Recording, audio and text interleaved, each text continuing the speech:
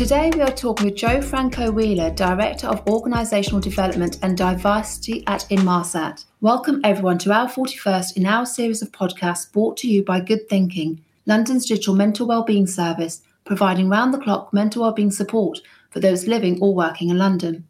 This is Sonia Etitwani, and in this podcast we catch up with Joe, who shares many tips that helped how Inmarsat grew and developed even before COVID. It's a near continuous process of listening to employees about how we work that proved to be the key of innovation and successful transformation leading to practical changes. As many businesses are trying to work out what good hybrid working looks like, we learn from organisations such as Inmarsat, a successful, thriving UK business.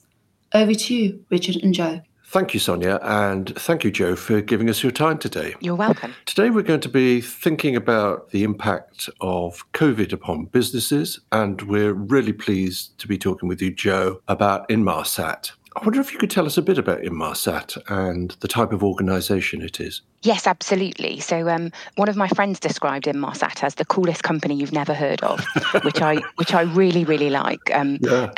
And if you'd worked in a specific area, maybe in shipping or in communications, you may well have heard of us. But we are a British company and we operate satellites in orbit that provide communication. So essentially, wherever there is no network or terrestrial networks are not sufficiently reliable, we support. So we were started to provide the Mayday shipping signal 41 years ago, and then with a commercial arm that grew out of that. So yeah, it's literally rocket science. It's a space company, UK headquartered, and it's a shame more people haven't heard of us. It's a very exciting business. Well, I hope we can change that a bit, because it's really great to be hearing about innovation coming from the UK at this time. And I guess from your description, you're a large growing company. Yes, we've got just under 2,000 people globally. And those satellites are providing communication across all sorts of areas, as you say, shipping, but I guess also in areas of the world where there are disasters or sadly might even be war-torn. Is Inmarsat sort of supporting? Yes, we do. We work with Télécoms Sans Frontières and provide support there. We do a lot of pro bono work to support humanitarian causes.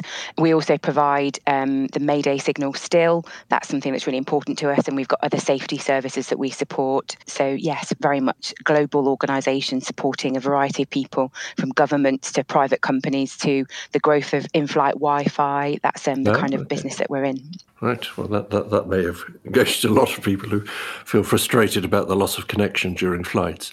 One of the things that would be really interesting for us to think about then is how you as an organisation, as a business, were thinking about work, the nature of work, before the pandemic struck, because lots of us made all sorts of rapid changes then. But were you as a company already, given the sort of technological infrastructure, I guess, to the business, thinking about new ways of working before COVID?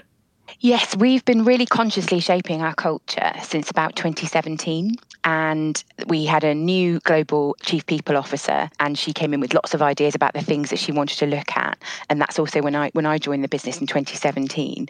And we were conscious that as an organisation, we'd grown quite quickly through acquisition, and we hadn't fully integrated all the different organisations that we'd bought. And we'd acquired offices in, Newfoundland in Canada, in Ålesund in Norway. And actually what we didn't have was a unifying, this is the way that we work together.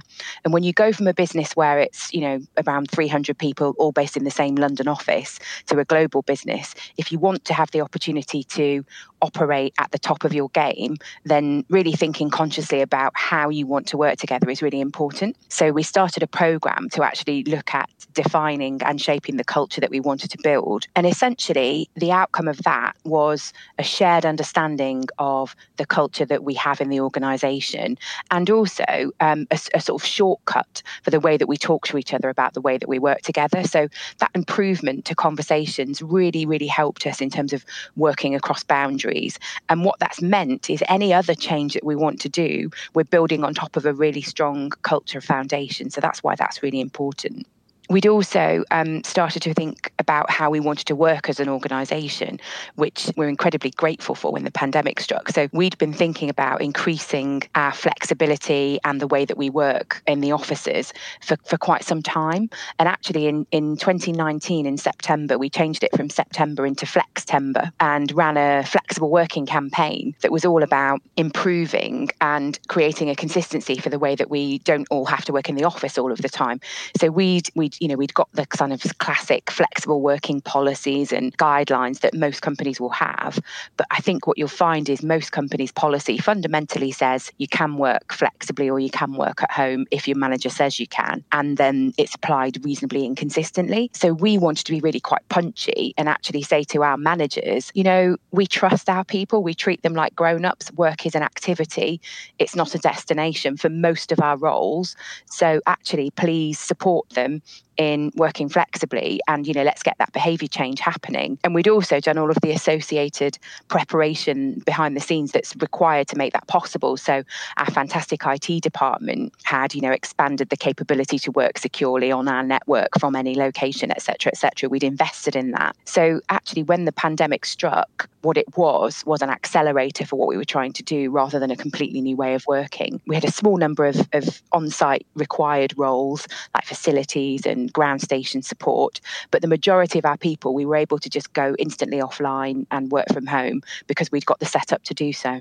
That's really interesting because I think we often think in health about how influential habits are in terms of shaping how healthy or not we are. And I guess when it comes to the workplace as well, we kind of get used to working in a particular way. But going back to September or Flextember, as you say, in 2019, you were already trying to sort of challenge those habits and actually rethink what work was as an activity, as you say, rather than a destination, a place to be. How difficult was that? Because changing habits, developing new habits is sometimes quite hard work. I mean, did it feel that way? Or were in this culture that you'd established, everyone sort of joining in with trying to build a habit of work? So it was really inconsistent.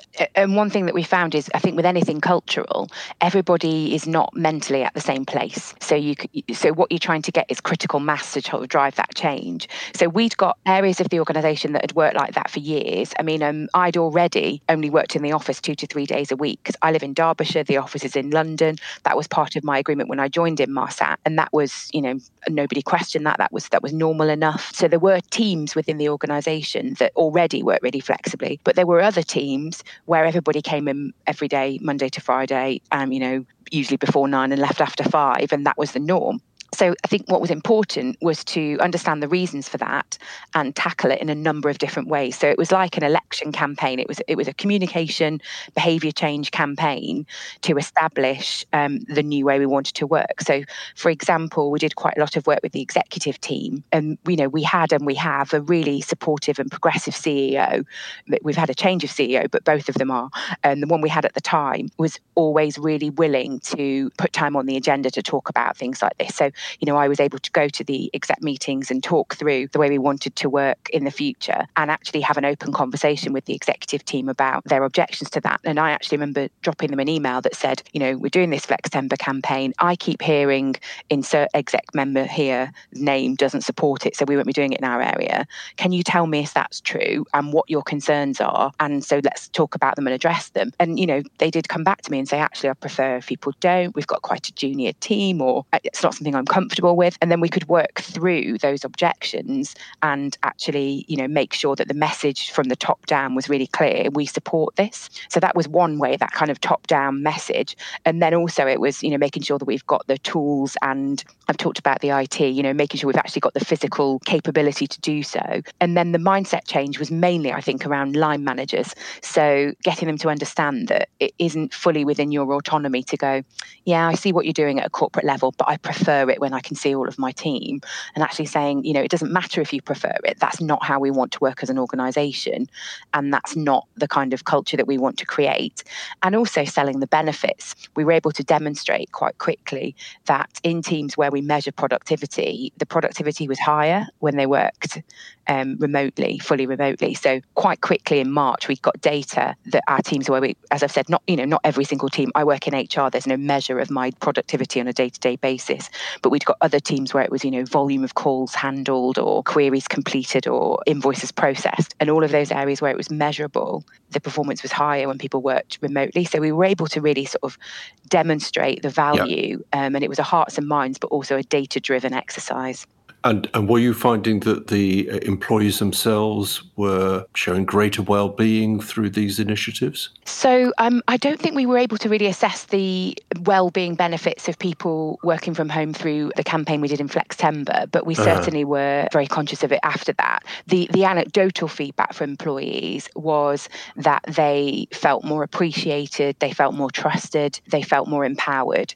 We have an employee engagement survey that we do periodically, and our scores, going into the pandemic were really high and remained high throughout the pandemic. And, we measure things like the extent to which they feel trusted and cared about as individuals. And that's always scored consistently high. And what comes across very clearly is there was a great deal of communication between yourselves, as you say, in the executive and managers, where there might have been concerns or objections, and actually engaging with those challenges did seem to, from the sounds of things, facilitate this sort of trend to then being in a place when COVID struck, where I guess you were well equipped and kind of ready for much greater remote working. Absolutely, because we'd already created the habit of talking about how we work. So we were able to be really quick about how we did that. And Inmarsat's values really, really came through in the way that we behaved and treated our staff. So we actually closed our offices before the mandated lockdown in London. We were monitoring the rise of COVID and saying, actually, we want to keep our people safe as much as possible. So let's, let them know we want them to be at home where they can be. And then we created a protocol for the people who had to be on site that's actually still in place now. They're split into 2 different shifts so that they don't ever come into contact. They have a specific lift that they use that no one else uses. We really keep them isolated from everybody else and safe as much as possible. So that kind of really values-driven, we can take care of our people, was the start of it. But then the fact that we were able to immediately take everybody offline and say, right, everybody works from home now. And then what we did was we got together all the relevant teams that would be involved in this, so internal communications, health and safety. And 2 different things happened. So first of all, we formed a COVID risk management group that was chaired by our head of cyber security. And that met 3 times a week to, monitor the intelligence that was coming in and make, specific rules about how we would work. And that was a global, representation from HR, from facilities, from buildings, from cyber security, etc. To really kind of monitor and say, let's look at government guidance and make decisions about what we're going to do. And then there was the other side of it that I was involved in, which was working with internal communications and other parts of HR and saying, actually, how are we best going to support our people? And what we did from the start was said, based on the culture that we've got, how do we feel like it's the right way to handle this? And what we did was we started by listening to what people wanted. So we did a number of 1-question surveys where we, wrote out to people and sort of, gave them an update on what was happening with COVID, and then asked them, how can we best support you? And we listened to what they were looking for and what they were wanting.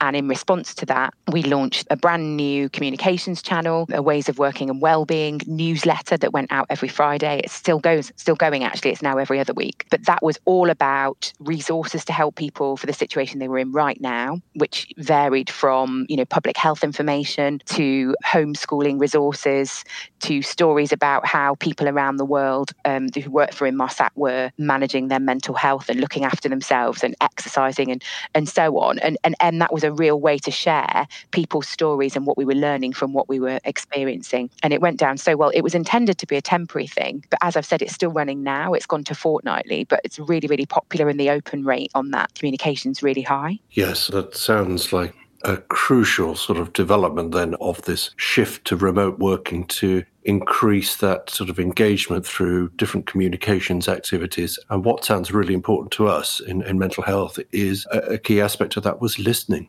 actually. It really was, because and throughout we've always listened to our people. So as I've said, simple 1-question surveys. And then actually in the summer, I think it was around July, August 2020, we did a specific ways of working survey where we asked people about, how they felt about the support they needed now.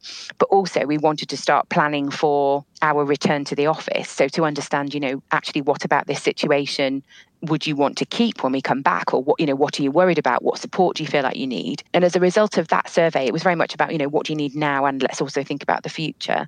A few things that we identified, we were able to act on straight away. So one of them was that people were really struggling with the volume of meetings. Meetings is really interesting when you think about a culture of an organisation. The culture shows up in meetings. That's where it's most prevalent, is where you get together. So the meetings culture of your organisation says a lot about, how things are around here. And what people were telling us is that since nobody was travelling and everybody was available, the number of meetings had absolutely gone through the roof. And that was compounded by the fact that every 2-minute conversation that might have happened because you bumped into somebody in the office now became a meeting put in the diary because there's no bumping into anybody. So they felt like they were drowning. Some of them felt like they couldn't leave their laptop and their camera was on all day. So we did a real focus on meetings culture and behaviour and some practical support, and we introduced a few different initiatives. So first of all, we delivered some training called Kill Bad Meetings, which is about improving the quality of I meetings. think I'll sign up to that now, Jim. I know, it's a great title, isn't it? We worked with an external company, but yeah, it's a great title. And that was all about, if there's no agenda and no actions, it's not a meeting. Why are you wasting your time? But also about making it normal to say within a meeting, I'm going to drop off now because the bit that I came for happened, thank you and goodbye, and it not being a negative thing. Or also for somebody to say to your boss in a meeting, do you want to drop off now because I'll pick up that action and you don't need to be here? So that went down really well. The other thing that we did was we introduced some meeting archetypes. So that in the subject line of a meeting, when you're inviting somebody, you could put that it's a walking meeting, which means no screen, nothing's going to be shared. You can just dial in and plug in on your phone, and you can either, move around the house and unload the dishwasher and change your beds if you want, or get out and go for a walk. And it's, more informal. We'll understand there might be the odd background noise, etc. And in fact, my one-to-one with my boss, that's always a walking meeting. We both get out and go for a walk. She's used to me having to mute the microphone and shout at the dog every now and again. And that's, a normal way to get out. And I try and have a walking meeting most days, actually. So I'm at least getting away from the desk, or at least specifying, this one doesn't need your camera on, because that had become the default, that cameras are always on. Yeah, and quite early in COVID, we were talking to a digital wellbeing specialist, Tanya Goodin, about the sort of implicit surveillance of always being watched, and even watching yourself, that itself was part of that sort of Zoom exhaustion that we all started to experience. Really nice development to actually have different types of meeting where you can be more informal and be moving about. And in fact, I think a lot of people can talk more freely when they are engaged in a sort of additional activity rather than sitting still in front of a webcam. I think it works really well for one-to-one conversations, a walking meeting. Yeah, so lots of imaginative and innovative developments as well, but through the process of listening, always sort of in tune with where your employees are and what their experience is. And I really like that phrase you have of how we work.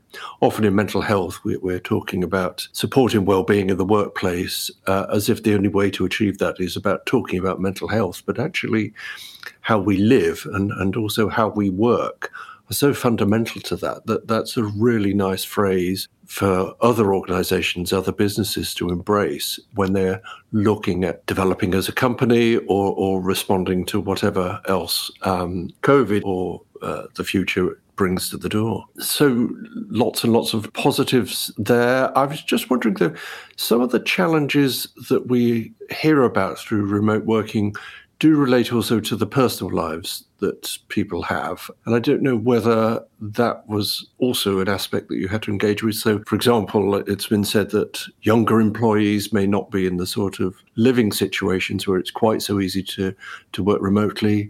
Some people may be more on their own, and issues of loneliness and isolation become a challenge. Were those factors as well in the sort of developments at Inmarsat? Absolutely, they were. So what was very clear at the outset when we were thinking about, what we were going to need to do to support our people through the pandemic, we dug out and refreshed our wellbeing strategy. And our wellbeing strategy is across 4 elements. So it's physical health, mental health, but also financial health and social health. And the social aspect was really interesting. And we did it became very clear straight away that if you had somebody in your team who lived alone, potentially you automatically had become a significant part of their support network if they were isolated. And, obviously everybody didn't have the same needs. Some people very self-sufficient and fine. Some people really struggling with that. But one of the things that we talked about and communicated to our managers about were, you're part of the support network now. You need to be aware of that. And here's some resources that can help them. Here's some things to look out for. Here's some things that could help you to help them. And that was very clear. We also, a lot of teams started to miss that social interaction and actually spontaneously started to do things like, get together for a virtual drink on a Friday or a Thursday night, or lots of quizzes. We had all the quizzes. I think everybody went through the quiz phase, didn't they? Quiz with friends and family, quiz with work colleagues. So there was a lot of that happening. And then we launched a chat roulette that we did for a while, where you could sign up and then you'd be put in a chat with 4 or 5 people across the organisation because people were missing those spontaneous conversations. So we did, lots to look about how we can connect people socially and virtual team building as well. So we had, quite a lot of all of our, learning and development material, everything went virtual. We had virtual induction for the first time, and that went really, really well. But we also had virtual team building days where, we had various different activities that people could take part in and use the technology to make it interactive and so on, because that social connection was clearly very important to people. The other thing I'd just like to flag is that it's part of a digest we provided at Good Thinking following the Wellcome Trust's review of all the things that help employees, support the mental health of employees. And one of them was in relation to greater financial support. And I really also want to just note that actually in thinking about well-being, you were thinking about financial health, which again was very different across the board, wasn't it, with COVID, different people, very different situations. So a really comprehensive approach to well-being from the physical through to social, financial, and then, of course, the psychological. So, yes, it sounds again like a really well-thought-through, supportive approach to keep everybody, because I guess Inmarsat was also going to be in demand during COVID with all that was happening around the world. So you needed really to be functioning well as a business, not just for your employees. Yes, and that's the thing, there was a lot of social media and about, what are you doing in lockdown? Have you learned a new language, started baking your own bread? And I thought, I'm working 16-hour days. What are you talking about? And a lot of our people were working really hard and we had an increased volume of work due to COVID. So, it was the assumption that everybody was at home and not working in some sort of media was quite frustrating.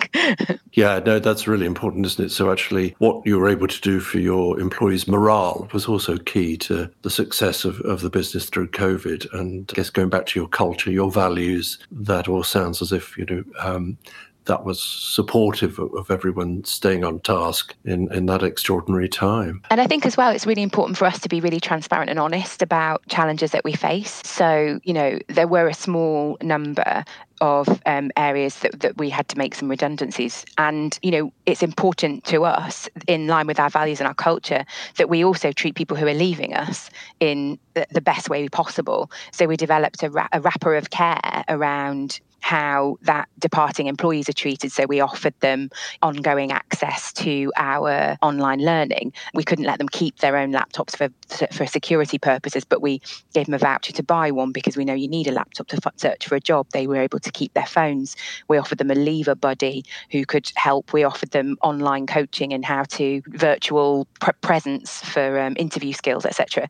It's really important that kind of values permeates through whatever it is that we're doing. What comes across as enormous culture of respect, really, for wherever you are in the organisation, drove so much of what you were doing. Given what sounds like, if one dare say such a thing, a successful pandemic for Inmarsat, it sounds like so much positive change was achieved. You've also mentioned returning to the office, and we are now hopefully in this last phase of the pandemic, where we're looking at returning to something similar to the life we had before. Where are you as an organisation at in terms of thinking then about returning to the office and the language of hybrid working, I guess? Because why would you need to, I guess some might ask? Yeah, so the approach we took to this was when we did the survey last summer and talked about, how do you want to work in the future? We took our own people's views into account, and, we read all of there were so many articles about how it's going to be in the future and the new normal. And I think what became clear very early on when we attended external events, myself and my colleagues with other people from other organisations, is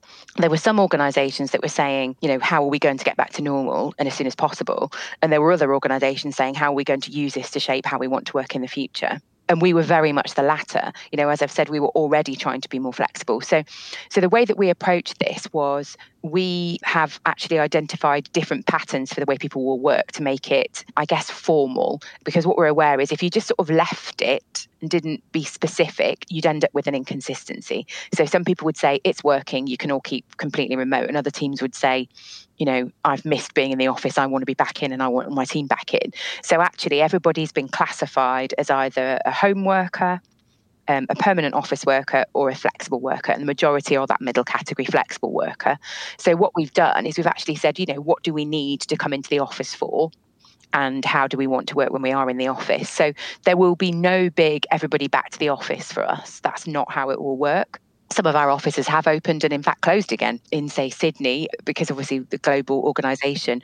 Our London office has been available for people who really need to work there for as long as we've been able for it to be. So you mentioned people who, live in a shared house and they're kind of, or at home with young children that are very noisy, who were saying, please, can I come in? We've accommodated that. But what we've done is we've changed the way that the office will work. So, we're not expecting people to go into the office to sit at a desk and work alone. What we're really very much publicising is the purpose of being in the office for the majority of us is to collaborate. So it's all about more collaboration spaces, more informal collaboration meeting rooms, making sure we've got the places where they can sit and have a coffee. But we're not expecting people to say, I will come in and sit at my one desk, unless that's their preference, in which case we will accommodate it. So for us, back to the office means, depending on your job, how often you need to be there will vary hugely. But most people, we think it's 4 times a month, we think that they'll be in the office, and everybody can work at home 2 days a week. So you've got a basic formula there that I guess is also through your sort of ongoing listening processes will be tweaked as we're all emerging from this. But I think, as we've heard before, actually understanding that the value of the office as a collaboration space might help a lot of companies shape the future of their organisations better. Absolutely. And what we want is, we're building towards our office being a destination people want to go to because there's value for them in going there. So not a kind of you must go there, but actually you have a desire to go there because it's a good place to meet, to network. We recognise the value of physical collaboration for things like innovation, for getting to know people. So my expectation for myself personally is I will be in the office to meet with my colleagues, to workshop, to take part in activities. But what we're making sure that we do, as a global company headquartered out of London, before the pandemic, our people told us it felt like there was a 2-tier system. You were either in London and that was tier 1, or you were the rest of the world and that was lower status. And that's how it felt for them. And we removed all of that through the pandemic by everything being virtual and everybody being on the same level. And we want to make sure we keep that. So the guidance from us will definitely be, if everybody can't physically be there, make it a remote meeting. Let's have everybody treated the same. Let's be mindful of that. And things like our all-staff meetings and our town hall meetings, we've already made the decision that they will stay remote because it works really well. Everybody feels equally engaged. So there's some of these benefits that we've got to make sure we keep. Another thing that's really going to shape the way we work in the future is, I mentioned the meetings and people feeling overwhelmed. We trialled No Meetings Friday in February 2021. And after the trial, we again did a short survey. Do you want to keep it? Do you not? What would make it work better? And 87% of the respondents told us they wanted to keep it. So we now have no meetings on a Friday. And actually, that's a stepping stone towards moving to a 9-day fortnight. So that's something that we'll be rolling out probably towards the beginning of next year, because there's a lot of operational considerations to think about. Everybody will take every other Friday off. And that gives, people that space to think and space to recover. And that's something that will really shape how we work as an organisation. Well, as you indicated earlier, when you've been working 16-hour days during COVID, there is a need for a refresh and space to sort of process and unwind from all of that intensity. And if you're, I guess, again, thinking about productivity in a different way, then it isn't just about sitting at a desk in an office. You can look at different outputs, different ways of measuring that productivity. And when people do have proper time off, they do work better. So, and that's the thing. Other companies have done studies on this, and we've seen, the evidence is that productivity increases when people work a 4-day week. We're not quite going to that, but the evidence again is there that it's a boost for productivity. People work a compressed hours week. They work slightly longer days than Monday to Thursday, and then take the Friday. And obviously, there's some challenges around it. Some of our roles where they're on shift patterns and things, it's not going to work for everybody, and we're going to have to manage that really sensitively. Yeah. But that's the intention.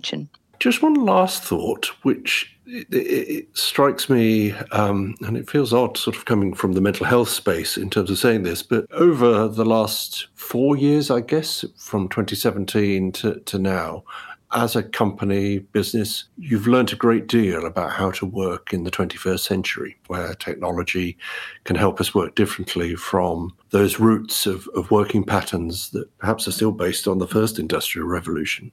Do you think there is an opportunity for Inmarsat to be sharing the understanding and to be supportive of other businesses?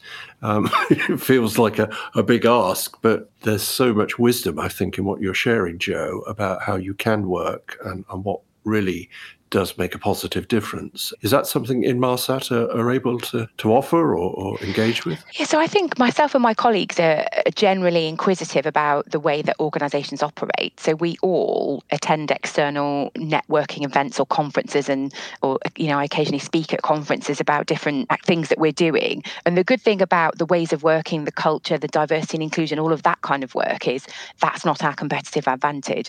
So we're really happy to share it. Yeah, and I have a network of colleagues of people who do a similar role to me in other organisations, and we do talk, and it's great because there's nothing that stops us from sharing what we're doing in those spaces because it's not something we're competing on. And I almost think that community of people who want to shape the future of work automatically do that. So we're by no means market leading on the things that we're doing, and I think it's the fact that we're not a huge organisation means we're actually able to be pretty agile and do them quite quickly. But so there's lots we can share, but also lots we can learn from other organisations. And I think that's a really important part of mine, but also the rest of the HR leadership team's roles, to be externally facing and to think about, learning about what's working well and sharing what we're doing. Yeah, that sounds a really, really lovely development to have this community of businesses that are able to listen to each other, learn and share, whilst also, as you say, keeping that sort of advantage in terms of the specific skills and knowledge that Inmarsat would have developed over the years too. I think what's really interesting as well, though, is what we're going to see now is almost an increasing gap between different types of organisations in terms of the way they look at this type of thing. So we've already seen, some of the tech companies have said, anybody can work from anywhere, as in globally, any country. And they must have a very huge payroll and tax department dealing with that. We wouldn't be able to support that because it's the logistics. Yeah. But we've also had, Google, I think, and Facebook saying nobody has to come to the office ever. And then we've had some big investment banks saying we'll all be back in the office. And I think what's interesting about that is people will vote with their feet. They will choose an organisation and a culture that matches their own values. I think previously the values of an organisation would be what you find on the website that they say their values are. Now with social media, we have the ability to actually look, what did this company say about Black Lives Matter? What did they do to celebrate International Women's Day? How are they engaging with Pride Month? They don't just get to tell us what their values values are. We get to observe what they're doing. And also things like flexible working, that's a real significant driver for some people. I would hesitate to work for a company that expected me to be in the office 5 days a week.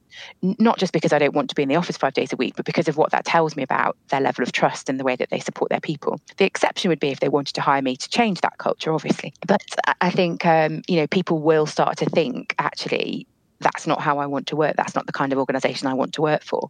This is aligned to my values. So, there's going to be much more conversation about how we work and not just what the contents of the job is and what the salary is. And again, you bring up that really important phrase, how we work. So much in there. Well, thank you, Jo. It's been an absolute privilege to hear of the work you've undertaken at Inmarsat. Wonderful to think of a UK company having such an important role in the world at the moment, with all the need for satellite communication to underpin the way we even learn about what's happening around the world, as well as support those who may be struggling at sea or with disasters. Yeah, so I'll be really interested in seeing how your organisation develops alongside others. But unfortunately, we're at that point of the podcast where we are sadly going to have to shortly say goodbye to you, at least for now. And tragically, perhaps, given that we are, it would appear, emerging from the pandemic, we've tended to end the podcast by posing a few questions to you to help the listeners get to know you a little better, which is to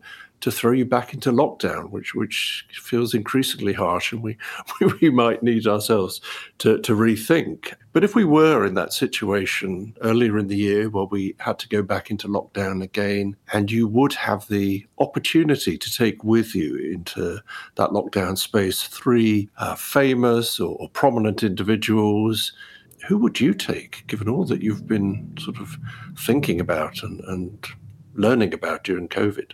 So this is a really difficult question, and I had a long list, and I've been working on this. I've 3 people who I just think would be really entertaining. I've gone for people who I think are raconteurs, storytellers, who would keep the conversation flowing. So the first one is Hugh Laurie, who I think would be, and he also plays the piano and sings, which I think would be great. And lots of stories I'm sure he's got of his life in the UK and in LA. So I think he'd be fantastic. The next one is Sandy Toksvig, who I find absolutely hilarious and endlessly entertaining. And also who's got a real passion for change, starting a political party, etc. It's a really interesting lady. Mm-hmm. And then the last one is Maya Angelou, who I could listen to all day long, and I think, again, has wonderful stories to tell, and I could happily go to sleep every evening listening to her reading her poetry. So that's some quite shrewd thinking there of some, hugely intelligent, but also people with really substantial values, I think, that you've chosen, and talking about their own experiences. I think the theme of listening is very strong with you, and learning as well, I guess. So that sounds like a very thoughtful selection of individuals. I was a bit worried about, do you like the music that Hugh Laurie plays? Well, he's quite flat. He's sort of blues, isn't he? No, I think it'd be great. I mean, it could go on for months. It could. Well, I'll set Sandy on him if he's not playing what we want. She's a tenacious lady. You could also have a go off into a quiet corner with Maya Angelou, who probably would give you respite too. Absolutely. Yeah. Well, that's a good range of people to have there with you. We allow you to also take some media, and I say media because in the first periods of quarantine, pretty much the only thing that did survive, I should say, would be a tablet or a smartphone whenever all else was incinerated. Is there a piece of music, a book, film, TV show, even a recorded event that would sustain you during a lockdown space? Yes. So I would take the box set of The West Wing. Okay. Have you ever seen it? I have, but there's a lot of fast talking, I found. I like it. It's written by Aaron Sorkin, and I love the fast dialogue, and I love the humour and the banter between the characters, and I've watched it twice. It's the only box set I've ever watched twice, and I would happily watch it again and again. Yeah, well, I think it is genuinely thought of as a classic, and I guess probably close to the bone enough to be almost documentary in parts too. So I bet if you watch that again, you'd probably see future references embedded in the script or what later came to pass. So, Absolutely. Yeah, okay, a smart choice and a luxury. After all those 16-hour days, I think you deserve some luxury. So my luxury would be Rington's tea. And there's a reason for this. So my mother passed away 7 years ago, sadly, and was an addict of Rington's tea. And one of the ways in which we remember her is whenever we visit friends and family, we take a bag of tea bags with us. And it's a sort of way we remember my mum, because everybody would have come to our house for cups of tea. So it's a sort of sentimental, but also essential sustenance for me. The first thing I do, I have a cold cup of Rington's tea next to me right now. That is such a good example of the importance of really listening, because when you mentioned tea at the beginning, I thought that's not luxury. That's sort of staple food that would just be there. But then when you talk about the passing of your mother and how bringing the tea has such a different meaning to just a cup of tea. It's connecting you with all sorts of things from your mother to family and beyond. So, okay, I still think it's a little bit low budget, but I guess the value is in the feelings rather than just the cost. Well, thank you again, Jo. I think that those choices are so emblematic, I think, of the values that you seem to bring to your work and what you've brought to Inmarsat with your colleagues, and how I think many of us can learn a great deal from that. And all of it is underpinning good mental health, good well-being. So thank you for sharing all of that. We hope we might be able to catch up with you at some later point as this uncertain future continues to unfold. Thank you again. Absolutely. Thank you. It's been my pleasure.